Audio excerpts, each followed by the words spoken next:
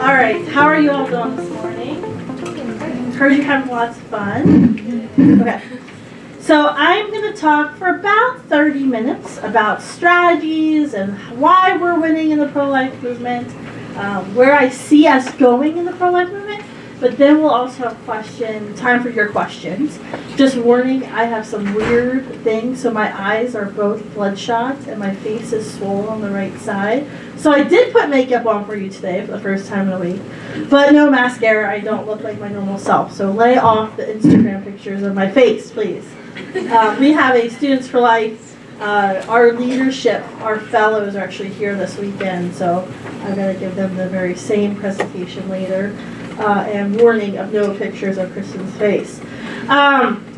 So, when I think about the pro-life movement, and I think about where we've come and where we're going in the pro-life movement, I often think of that tortoise and a hare fable. We homeschool our children. My husband is actually the educator of my home. And my oldest son's favorite class is fables. I think it's because he just gets to listen. He doesn't have to write. He just gets to talk. I'm on to him. But I heard them a few months ago, in January actually, they were talking about the tortoise and the hare. What does the story of the tortoise and the hare teach us? Do you all remember the story of the tortoise and the hare?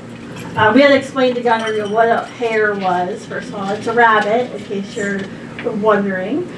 Don't know. But what we remember with that story, right, is that the hare is mocking the tortoise, is making fun of him for being slow. And so the tortoise finally gets upset. Like, I can't deal with you anymore. I'm challenging you to a race. And the hare agrees, thinking that he is going to kick the tortoise's ass because he's a rabbit and this is a tortoise.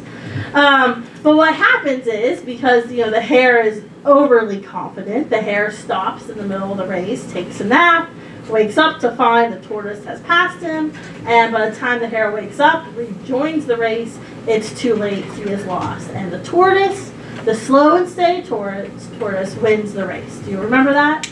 Okay. This is how I kind of think of our pro-life movement. In 1973, and just a couple blocks from here, when the U.S. Supreme Court handed down Roe v. Wade and Doe v. Bolton. By the way, that was 7 men who handed down Roe v. Wade and Doe v. Bolton. Apparently, liberals don't care that it was 7 men who handed down Roe v. Wade. But if it's pro-life men voting for pro-life laws, we really care about gender. But that's another speech. When the Supreme Court, when those 7 men handed down Roe and Doe, we challenged the hare to the race. And we are the tortoises in the story, by the way, as pro-lifers. In case you didn't know, we are the slow and steady folks. We didn't have, all the resources that the pro-abortion industry had.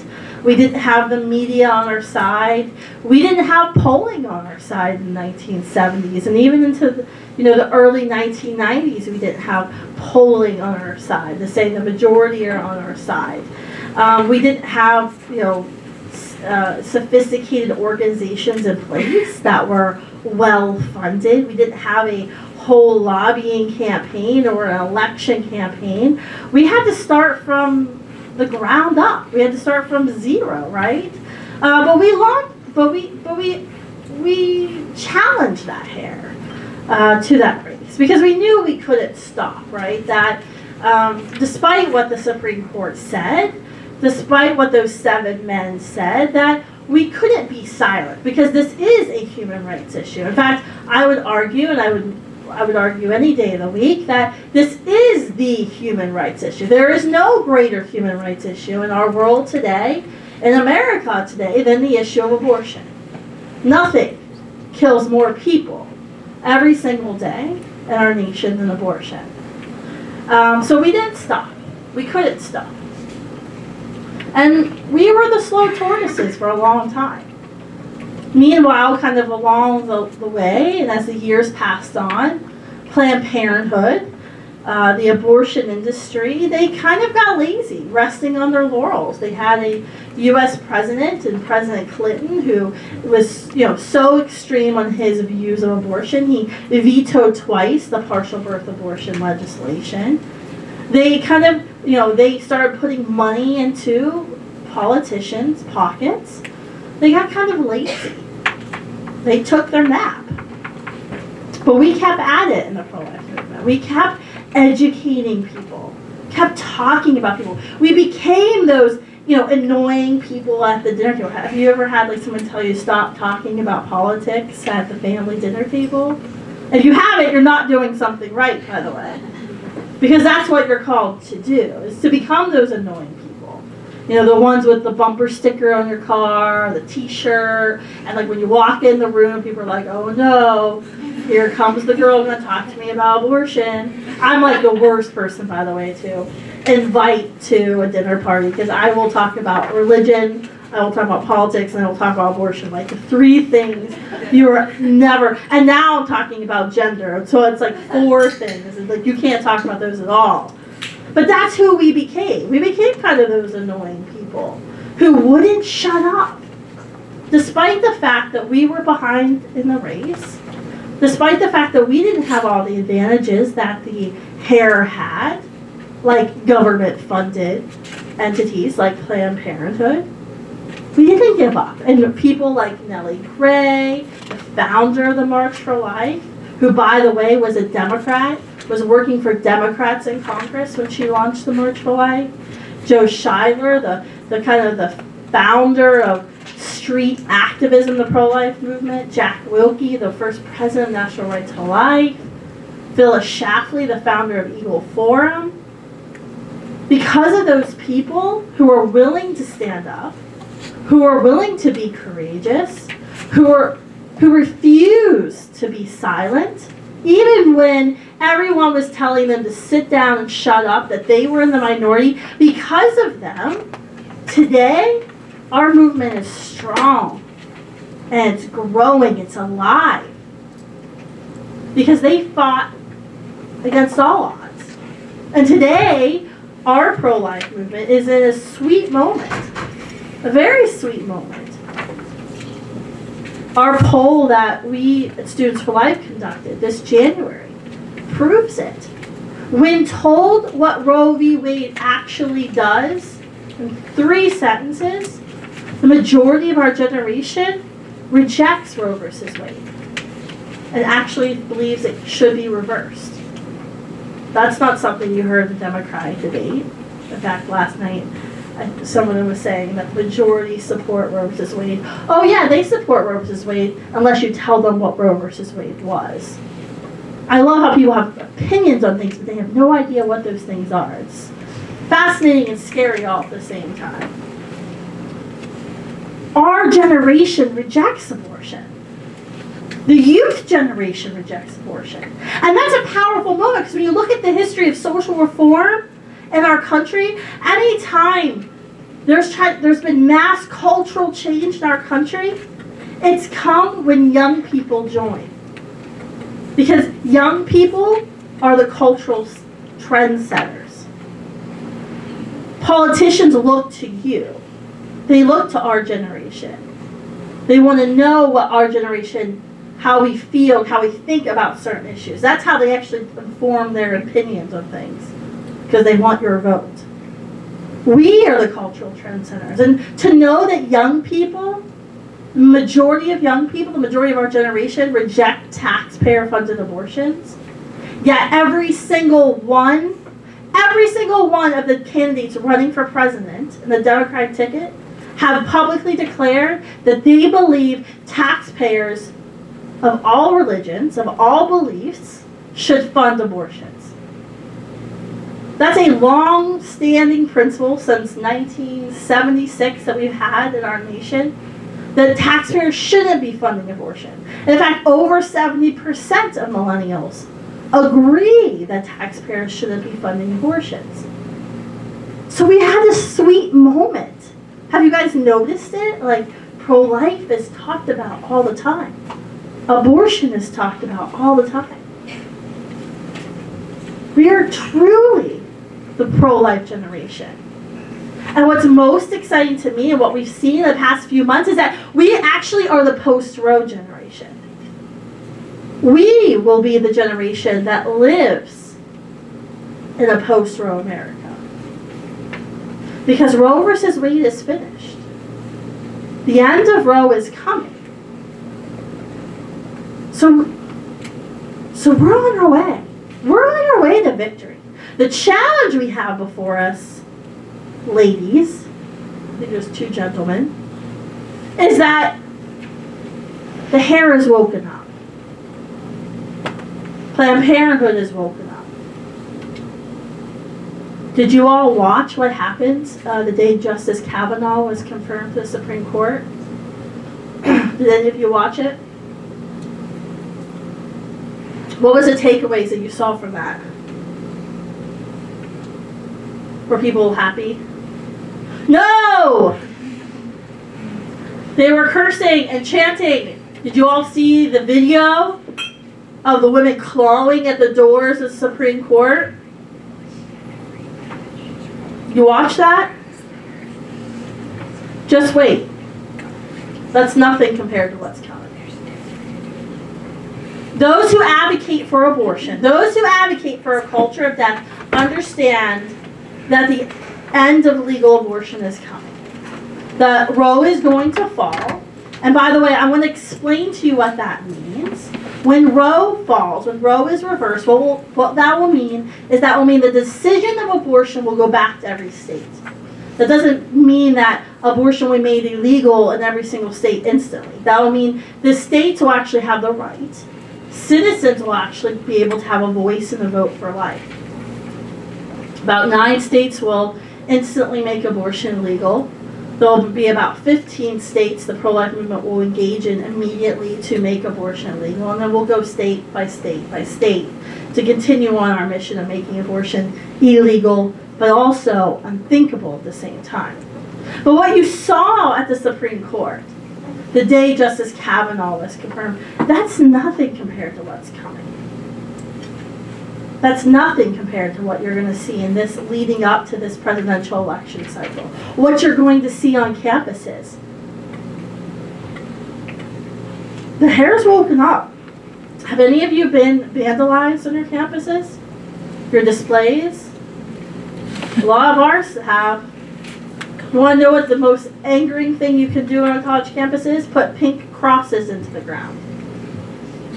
Put a cross in the ground representing babies who've died from abortion. We've done flags, we've done baby shoes, but the crosses really make them mad. Cross is a very typical graveyard thing. We've done Stars of David. No one will touch those. Some schools have done crescents as well.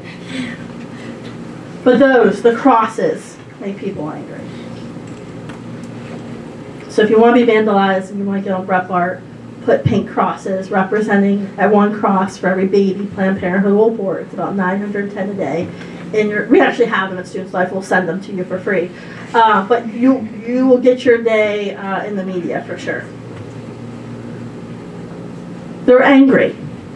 They feel like they have nothing left to lose. That's why we're seeing the level of hatred we're seeing on college campuses.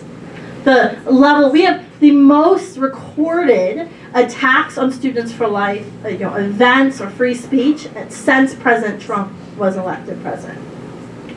In May, my last speaking stop on a college campus on my Lies Feminists Tell tour, my banner with my face on it was lit on fire while it was still attached to the building. I mean, clearly these people are unhinged. They're setting banners on fire that are attached to buildings that could have caused an actual fire to an entire building. They feel like they have nothing left to lose. And when your opponent feels like they have nothing left to lose, that's a dangerous position to be in. That's an important position to be in because it means you are going to have to fight back harder than them. You are going to have to care more. You have to be ready and willing to engage in that battle. Are you ready to do that? Are you really prepared? Because they see it. Planned Parenthood and NARA, they see what's coming. That's why they've gone so left. That's why they've gone so extreme, right? Because they're trying to win people over to their side. That's why we have to continue to expose their extremism. The fact that only 7% in our poll that we released in January, only 7% of millennials agree with the Democratic National Committee's platform of abortion, which is abortion whenever, wherever, and taxpayer funded, in all 9 months. Only 7% agree. So this hair is woken up. The hair knows it's going to lose, and it's giving everything it's got to beat us. To beat us to that finish line.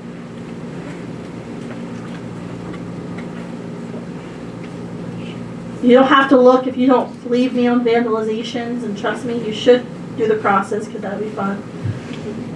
Look at social media, right?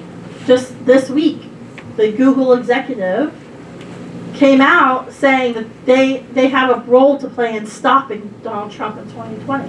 The fact that every time I tweet now, I don't know if anyone follows me on Twitter, but every time I tweet now, it says potentially sensitive content on everything I tweet.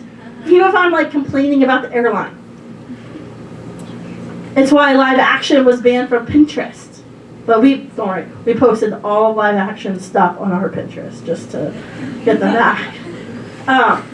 Why are they going to such lengths? Why is social media giants, digital media giants, going to such lengths to silence us, to shut us up? Because they're afraid, right? So what do we have to do? Where do we need to go? All right, the first thing you have to do is you have to believe. First thing you have to do is you need to be able to, in your mind's eye, see an America without Roe versus Wade. See an America without abortion. What does that look like? What is needed? What is needed on your campus and in your community to make sure no woman ever again feels like she has to choose between the life of her child and her education or her career? Because I'll tell you what, Planned Parenthood is there telling her she can't. The abortion lobby is there telling her, you're not strong enough. We, the pro-life movement, pro-lifers, are the ones saying, yes, you can. It may be hard, but yes, you can. We're the ones with the positive, affirming message. But you have to first be able to envision in your mind what America looks like without abortion. And you actually have to believe that it's possible.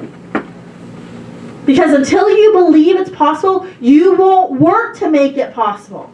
The other side believes in their minds, they believe in their hearts that the end of Roe is coming. And that's why they're acting crazy, and they're going to continue to act crazy. Do we actually, on the other side, believe that as well? Do you? So first thing you have to do is kind of a gut check. Do you believe in a nation without abortion? A nation without Roe versus Wade? The second thing I think we need to talk about is how do we end campus abortions? Because abortions are happening right where you are. Every single day. What can you do on your campus to eliminate that perceived need for abortion? Did any of you go to school in California? So SB 24, we've been lobbying against SB 24 for the past 2 years. We were there. I testified a month and a half ago. SB 24 is going to demand that every single one of the state university schools dispense RU486, the abortion pill, on campus. And that's not going to just stop in California. If we want to build a wall, we need to build a wall around California, first of all. I just had a meeting with a guy running for Senate in Arizona. Like, Arizona's screwed now. Colorado's screwed because you guys keep exporting yourselves to other states. You voted crappy policies in your state. You bankrupted your state. And then you moved to other states because you can't afford to live in your state. Ugh. We need a wall around California. Just lock everybody in. It's a great place. I love to go, but ugh. But that campus abortion bill is going to be passed. Last year it was passed, and the pro-choice governor vetoed it because he knew the liability. Because women are dying and bleeding out on toilet seats on college campuses. That's not going to be great for PR.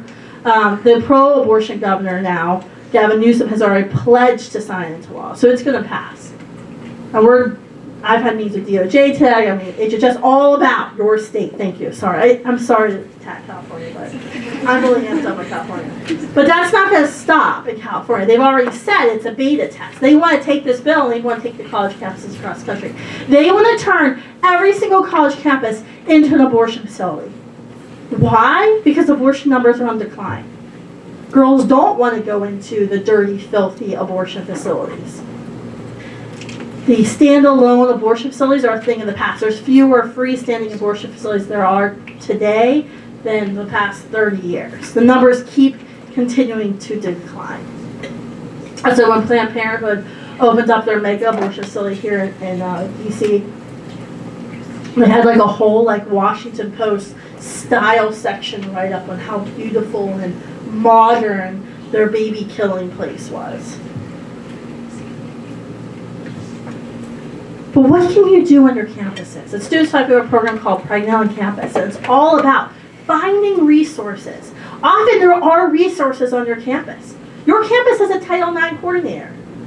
He or she probably doesn't know much about Title IX because it's probably the fifth duty that they have. But find out who that Title IX coordinator is. Start educating girls on your campus. Everyone knows where to go get their condoms. Everyone knows where to go get their birth control freshman orientation weekend. Does anyone tell her where to go if she's pregnant?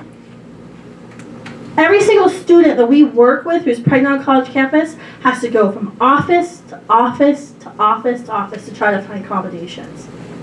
One office for parking, one office for housing, one office for financial aid. And often it's the Students for Life members who kind of chaperone her and walk her through these offices. What can you do on your campuses to make it easier on her? To actually give her a choice? Because one thing we know for sure from women who choose abortion is they will say it wasn't a choice. It was either me or my baby. I couldn't do both. I had no other choice, no other option. And we know, as conservatives, as people who care about conservative policy, if we want to make sure she doesn't live in poverty, if we want to make sure her child doesn't live in poverty, the best thing we can do for her is to make sure she gets her degree. Because a child born into poverty is 7 times more likely to live in poverty his or her whole life.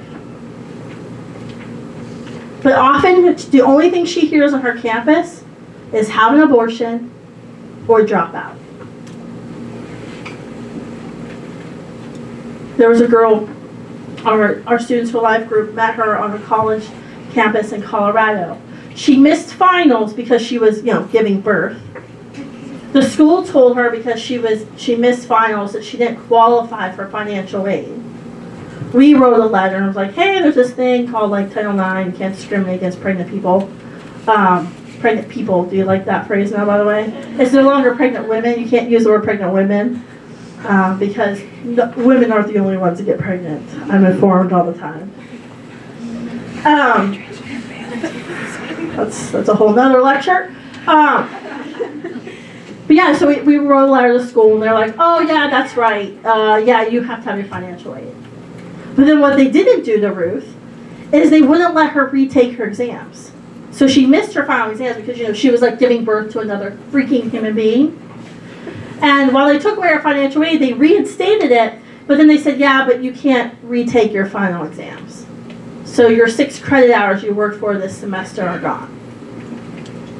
So now Ruth is a child who's a 1.5-year-old working 3 jobs, trying to pay the school to pay off her loan for the 6 credit hours she took that she didn't get credit for because they wouldn't let her take the exams. And by the time she figured out she had the right to ask for them to make accommodations to let her take the exams, they said it was too late. This happens over and over again. What are you doing on your campuses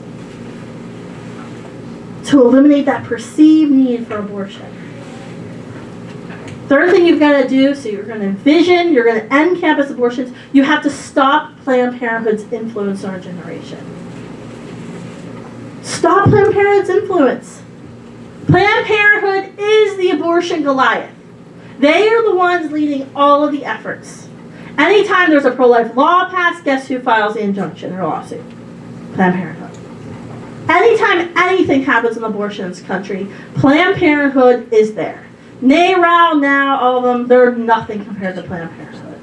In fact, they all hate Planned Parenthood. It's fascinating how their movement works. You have to end Planned Parenthood's influence. You have to talk about Planned Parenthood. Look, talking about Planned Parenthood actually works. On college campuses this semester, within 3 minutes, we were able to transform 50% of pro-Planned Parenthood students into anti-Planned Parenthood students. And we didn't even have to make an argument about abortion. All we did was tell them, this is the scope of services Planned Parenthood provides. Here's the scope of services that federally qualified health centers, the more than 8,000 federally qualified health centers provide. Oh, did you know these FQHCs serve more than 21 million men, women, children? Planned Parenthood says they serve 2 million, but that's actually inflated. Did you know the average cost to the taxpayer is $40 more per patient at Planned Parenthood versus a federally qualified health center? All you have to do is show people that there's an alternative that actually provides a full range of care that isn't a major political contributor. Even pro-choice people, even people who disagree with us about the morality of abortion, agree that taxpayer dollars should go to federally qualified health centers because they're not biased. They're not one of the biggest lobbyists here in Washington. They didn't brag, FQHCs did not put $50 million in the 2018 election like Planned Parenthood did. Even pro-choice people understand that's kind of icky. That this government agency receives this money from us and then puts money back into the pockets of the politicians that vote for them. Everyone gets that that's kind of icky. That's not good. By a 3-to-1 margin in our poll in January I mentioned earlier, by a 3-to-1 margin we had millennials saying tax dollars should flow to FQHCs versus Planned Parenthood. And that was simply by just telling them what FQHCs are. It's common sense. But you can't shy away from it. I hear a lot of people in Washington sometimes are like, you can't talk about Planned Parenthood. They have a good name ID. Talk about Planned Parenthood. Don't, be that annoying person. Where's your defund Planned Parenthood shirt? I need Go Fund Yourself Planned Parenthood shirts. I have Go Fund Yourself bumper stickers, but I need a shirt. Keep talking about this issue. Once you envision it, once you start living it out on your campus to transform your campuses, and you keep talking about the abortion Goliath, you keep attacking the abortion Goliath, you're going to be a full-fledged activist for life. And that's what we want. That's what we need. Because in order to be this post-war generation, we need every single one of you involved. We need you to be little Davids. Right? Be those little David versus Goliath on your campus. There's a book, Malcolm Gladwell, he wrote The Tipping Point. You ever hear that book? It's like a miniature book. You will one day. But he wrote another book called David and Goliath. And I'm a millennial too. I don't read books. I just watch TED Talks. I'll admit it. I'm comfortable enough in my position to admit it. And so it was interesting. I was watching the TED Talk about David versus Goliath. And it kind of reminds me of that the tortoise and the hare battle, where, David is this perceived underdog going into the fight. And once again, we're the underdog. Goliath is this huge giant. No one will challenge him. And so Malcolm Gladwell, he was studying the actual historical fight He met with archaeologists, historians. They went to where they believe the fight transpired. But his premise of his book was that we think of David versus Goliath as a rarity. That it's a 1,000,000 to 1 shot that a David will defeat a Goliath. But what he found is, and he kind of studied David versus Goliath's fights throughout history, starting with the original one, then he went to some other ones. What he found is that when Davids fight like a David, you can win about 60% of the time. Your odds dramatically improve. But you have to fight like a David. You can't fight like a Goliath. What does that mean? Well, he looked at what actually happened in the Bible. How David, what did he do? The first thing David did in the Bible is he transformed the rules of the game. He refused the armor and the sword, the traditional fighting weapons. He stuck with his slingshot and his stones. He didn't wait for the Goliath to come to him. He was the aggressor. There's all kinds of things that he was able to do. He rushed forward, but with Goliath being a giant, it was hard for him to rush forward. He was the advancer in the fight. He didn't wait for the fight to come to him. He went to the fight.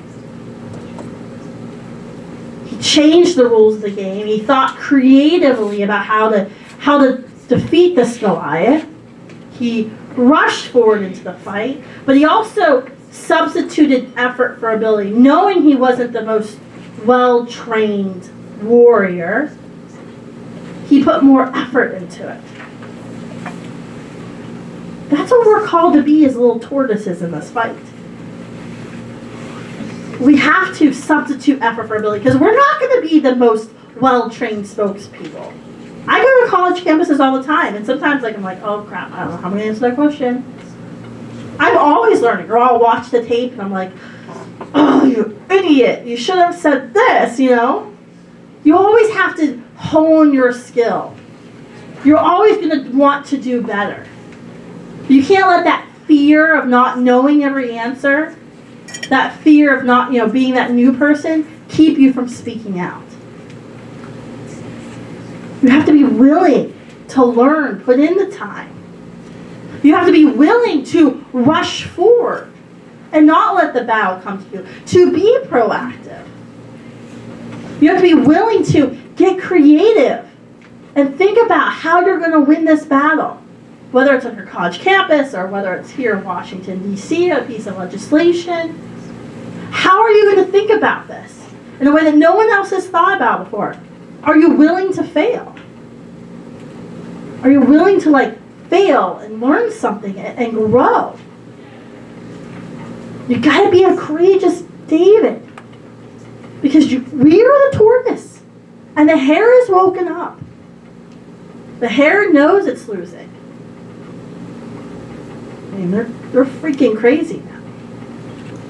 I'm surprised there's not Handmaid's Tale at the DCA mall at the little kiosk for all the souvenirs because every time I'm here all I see is Handmaid's Tale costumes. That's the new thing. They're crazy. They're crazy for abortion. Why? Because so many of them have had abortions. So many of them have had abortions. That's why they're crazy about abortion. That's actually why you need to show grace when you're debating someone who's pro-abortion or radically pro-abortion. Because of those people who are clawing at the Supreme Court doors, I'd risk my entire year's paycheck to tell you they're probably post-abortive. Because they're hurting inside. Because they've chosen abortion. So anyone saying that abortion is wrong means you're saying that they were wrong. But the hare's woken up, and they're going to give everything they've got to this fight. The question is, are you going to be ready? We're winning. We are winning this fight, women. We are winning. But will we actually win? Will we cross the finish line? That's going to be up to you guys. All right, we have time for questions.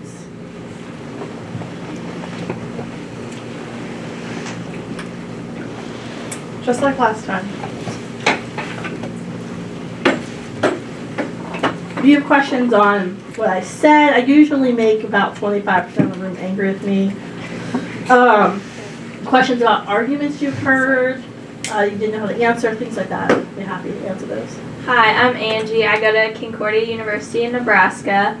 And this is a discussion I've had with a lot of my conservative female friends lately. The issue of over-the-counter birth control, which has been touted by Republicans for a while now, hoping that it would reduce abortions. Despite bipartisan support from voters, Democrats will never support it because Planned Parenthood doesn't support it. But do you think this is something that conservatives should kind of use as a strategy going forward to change the messaging that Republicans and pro-lifers don't support women and they just want to regulate their bodies? Or No, I don't. One, because we know birth control actually doesn't reduce abortions. Last summer, BPAS, the British Pregnancy Advisory Service, they're the largest abortion vendor in the UK, came out with a study about why women in the UK choose abortions. They found that the vast majority of women who choose abortions were actually using birth control at the time they became pregnant. They still chose abortion, and the BPAS executive director actually said that women need abortion because abortion is birth control. So no, I actually don't think making birth control over the counter will reduce abortions at all. I also don't think that providing potentially carcinogenic drugs to women, drugs that suppress a normal function of my body. I actually think I think birth control, hormonal birth control is actually very anti-feminist. Because I can do something that half the world's population can't do. I can gestate, and I can lactate, and I can menstruate. Like, we do things that men can never do with our bodies. And I actually think it's incredibly anti-feminist to say that I have to ingest a potentially carcinogenic drug in my body for years in order for me to live my life as I see fit, in order for me to be equal to my husband. I am equal to my husband simply because I am, not because I'm taking a potentially carcinogenic drug. So I don't think that will be helpful. And further, at the end of the day, because you oppose abortion, they're always going to say you're anti-woman.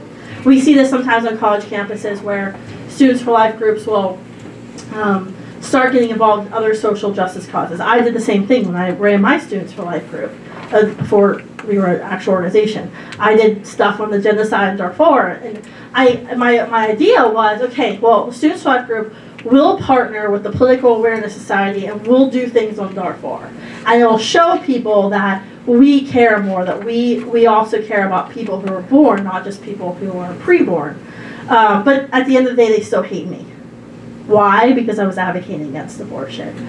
I think this is a big challenge that pro-life students face is sometimes Students for Life groups or pro-life groups will want to take on 20 different issues in order to show everybody that they love everybody, and that they're, their whole life, or they're truly pro-life. But at the end of the day, they're a pretty ineffective club because only a 10th or 20th of their time is actually committed to erasing the injustice of abortion. I believe if something is the greatest injustice of our life, it's deserving of its own movement. It's deserving of its own clubs. Does that help answer your question? Yeah, thank you. Yeah, honestly, I think it's a misguided attempt, but they're still going to hate you at the end of the day. Hi, my name is Rose. I go to University of Richmond. So my question is kind of whenever someone brings up the argument that if Roe v. Wade's overturned, that women will start to give themselves abortions and it will harm them even more. How do you go about responding to that? That's actually not true, right? So our whole fall tour this semester in the fall will be on this issue. There is a myth that Roe versus Wade's needed because there's going to be so many desperate women, they're going to be self-aborting and they're going to die. The myth is that's what happened before Roe versus Wade. That's actually not true. In 1958, Mary Calderon, the medical director of Planned Parenthood, stated that 90%, and this is 1958, stated that 90% of abortions were being performed by doctors in good standing. 90%. 90%. 1965 or 66, a statistician, Christopher Tietz, who Planned Parenthood in the 1970s gave their most prestigious award to, said that the number of deaths from illegal abortions was about 500, less than 500 a year. Why? Because the invention of penicillin. Because the biggest risk for death from illegal abortions, and still from abortions today, is, a foot is left inside of you, a piece of the placenta is left inside of you, infection, sepsis. With the invention of penicillin in the 1940s, that kind of erased that major concern.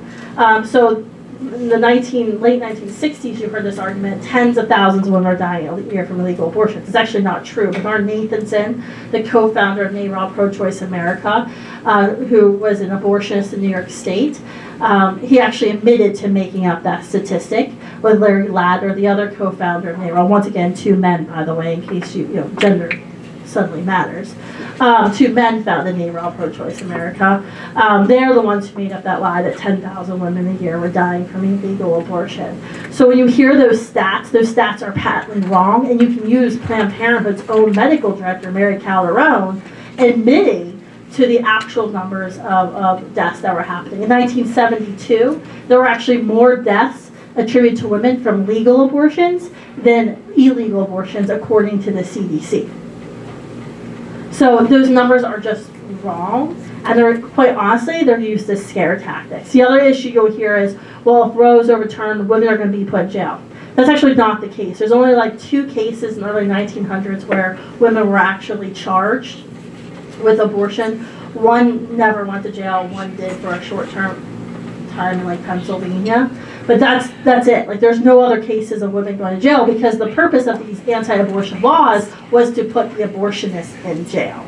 And often it was the abortionist who would actually, so the abortionist would get caught, the abortionist would name the patient they had committed the abortion on in order to bring them to the court to gain sympathy. So that's what happened in 1968, which was the last prosecuted case of a notorious abortionist in Oregon. She actually gave up the names of her patients in order to try to reduce her sentence. So that has never been the case in the pro-life movement. That's never been the case in America, that, if Roe was overturned, women would be sent to jail for having abortion. That's never been our MO or our objective, because we see her as the second victim of the abortion industry. Does that help? Yeah, definitely. Sorry, I'm trying to answer a bunch of things. Hi, my name is Madeline Stefan. I go to James Madison High School in Vienna, Virginia, which, as you may know, is a very liberal area. And I come from a very pro-choice family, so I'm still trying to figure out the nuances of the pro-life movement. So I wanted to ask a question, sort of 2 parts. So the first is, sometimes a baby in the womb dies naturally. Mm-hmm. What do you think of having it surgically removed then? That's not an abortion. Okay. And in abortion, the question is intent, right? What is your intent? It's the same thing with like life of the mother situations. Is the physician's attempt to, serve 2 patients, or is it to serve 1? So if a child has died in the womb, going in and having a D&C procedure done, as opposed to having her birth the dead child through a natural, more natural miscarriage, that's not considered an abortion by the pro-life movement, because you're not actively going in and ending the life of a human being. An abortion is when you actively go in and end the life of a human being. When your success is a dead human being, that's an abortion. And then, sort of continuing on that with ectopic pregnancies. Yeah. Mm-hmm. So ectopic pregnancy is a very dangerous, most conceptions occur in the fallopian tube, right? The egg is released, sperm travels up the fallopian tube, conception occurs. Conception is when sperm and egg unite, and I have to explain this all the time on college campuses. That's actually when a unique, whole, living human being is formed. At no other point in the pregnancy can you say that. Like, that is when a completely new set of DNA that's never existed before and will never exist again happens. Now, in the late 60s, ACOG, American College of Obstetricians and Gynecologists, changed the definition of pregnancy from conception, in the fallopian tube, to implantation. That allows for birth control and IVF to go on without being called abortion. But it does kill human beings. But that's another speech. So when you're talking about tubal pregnancies, these are very dangerous, right? Because what's happened is conception has occurred, but instead of the embryo traveling down and implanting into the uterine wall for nourishment and growth, the embryo implants into the fallopian tube. There's no way for a child to grow in the fallopian tube, and what happens is at birth, the mother can die of internal bleeding, and the child always dies. That's not considered an abortion by the pro-life movement. I would argue that if and when artificial wombs are developed, which gay men across the world are seeking that technology, that the pro-life response when artificial wombs would be developed would be fine. Take the embryo and then plant the embryo into an artificial womb and give the child a chance to grow. But I have a doctor friend who is out at Berkeley, and they've tried to surgically remove the embryo from the fallopian tube and implant in the uterine wall. There's never been a successful case yet. Thank you. Yeah. And by the way, the laws that are passed, that are being passed in Alabama and Georgia, they all allow for a life of a mother exception. They all allow for a life of a mother. Hi, my name is Renee. I go to Biola University in California. So my question, actually what you just mentioned about the state's laws, I'd love to know what you think of the incremental changes of legislation. And then also I come from a conservative Christian university, so it's not as if abortion is not a problem on campus, but it's more agreed upon there, a pro-life argument. What are things we can be doing on our campus or in our community as a pro-life? Yeah, you guys are in Orange County. Yeah. There's a lot you can do in your community. I've never met a Biola student to help pray in front of one of the abortion facilities. I mean, you guys had the biggest manufacturer of the baby body parts, the biggest buyer and seller was right there in Orange County. There's a lot you can do in your community. I would actually challenge you, what is your campus policy? We just had a win at Liberty. It took us about 5 years. At Liberty University, Christian private school, girls who became pregnant wouldn't be allowed to live in the dorms anymore. So we were finding girls with Liberty University sweatshirts going into the Planned Parenthood saying, I can't have my baby, I can't get kicked out of school.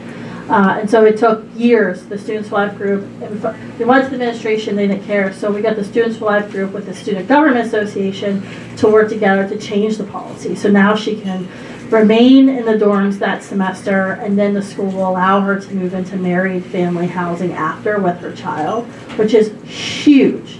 But this is a huge problem. I actually am more critical of Christian schools because I think everyone knows at Christian school if you become pregnant, they're smaller. What I think we need to keep in mind is pregnancy is not a sin. Premarital sex might be a sin, depending on your religious background, but pregnancy is never a sin. And we need to stop treating pregnancy like a sin. But for so many Christian universities, they don't know how to deal with the problem because they don't want to look like they're encouraging it. But at the same time, it's like, well, it's happening. What are you doing to show that you're a supportive university? And I actually think most of our Christian universities do a really shitty job of that. I've known and met so many former Christians. They were former Christians because it was their Christian parents who took them to have the abortion. So I would challenge you, what is Biola doing for pregnant parenting students? Because that really is something that Christian universities should be leading on. Like, they should be fighting over, stepping over themselves to prove they care about pregnant women more. Because that's really, we're doing a $500,000 research study right now on women 29 to 20 who are mushy middle abortion. What we're finding in the study, and we're only in phase 2 of 4 phases, is that by and large, women don't like abortion. They refer to it as killing and murder and bad, evil, and wrong, but they don't like pro-life. Why? Because they see pro-life as not caring. We have to show her that we care more. That's what we like conservative policies. I'm working on a speaking tour with Governor Walker, and it's all about why conservative policies care more. We love you more. That's why we care about all of these policies. The state legislation. I think incrementalism has saved a lot of lives. And I think it's important. There's a whole, moral question of pro-life movement, right? Of do you advocate for banning all abortions? And if you advocate for banning only certain types of abortions, you're leaving other children on the table to die. I'm about saving as many people as possible as I can. I think of it as, you know, if I were in Germany, I would want to be one of those people that said, how many people can I fit in my basement? How many people can I fit in my attic? Let's cram, you know, every single space I have in my house to stop this group of people from entering the concentration camp, knowing you're not going to be able to fill your house with everyone. Hi, my name is Eden. I go to Civil Friends High School here in DC, and my question is about infanticide. Do you think that as the left becomes more radical in its position on abortion, you think that it makes their platform stronger, or do you think that it alienates its own supporters by exposing the trajectory? It actually alienates their own supporters. About a third of Democratic voters aren't in line with the current Democratic candidates for president. And that's actually where we're going to be focusing, a group called Susan B. Anthony List. That's actually who we're going to be focusing on the campaigns, is educating Democrats about how out of touch these candidates are. And really, why are they out of touch? Like, they're going after Joe Biden for not being extreme enough on abortion because Planned Parenthood, they're the biggest funder. It's all about the money. It's follow the money. It's all about the money. So President Trump and his administration has already said that, like, they're going to talk about late-term abortion. It's going to be one of the key abortion issues in the election. And that's a very, very good thing for us. Thank you. That's all the time we have for questions. Can we get one more round of applause for Kristen? You guys can email me. I'll give you my email address. I might not be the one to respond, but Andrew will respond, or somebody else on our team. My email is just Kristen at studentsforlife.org, KRISTAN. If you have other questions or something privately, don't forget, I have a podcast, Explicitly Pro-Life. You'll find out why it's explicitly pro-life. But make sure you subscribe to that, and there's lots more talking points. Thanks, guys.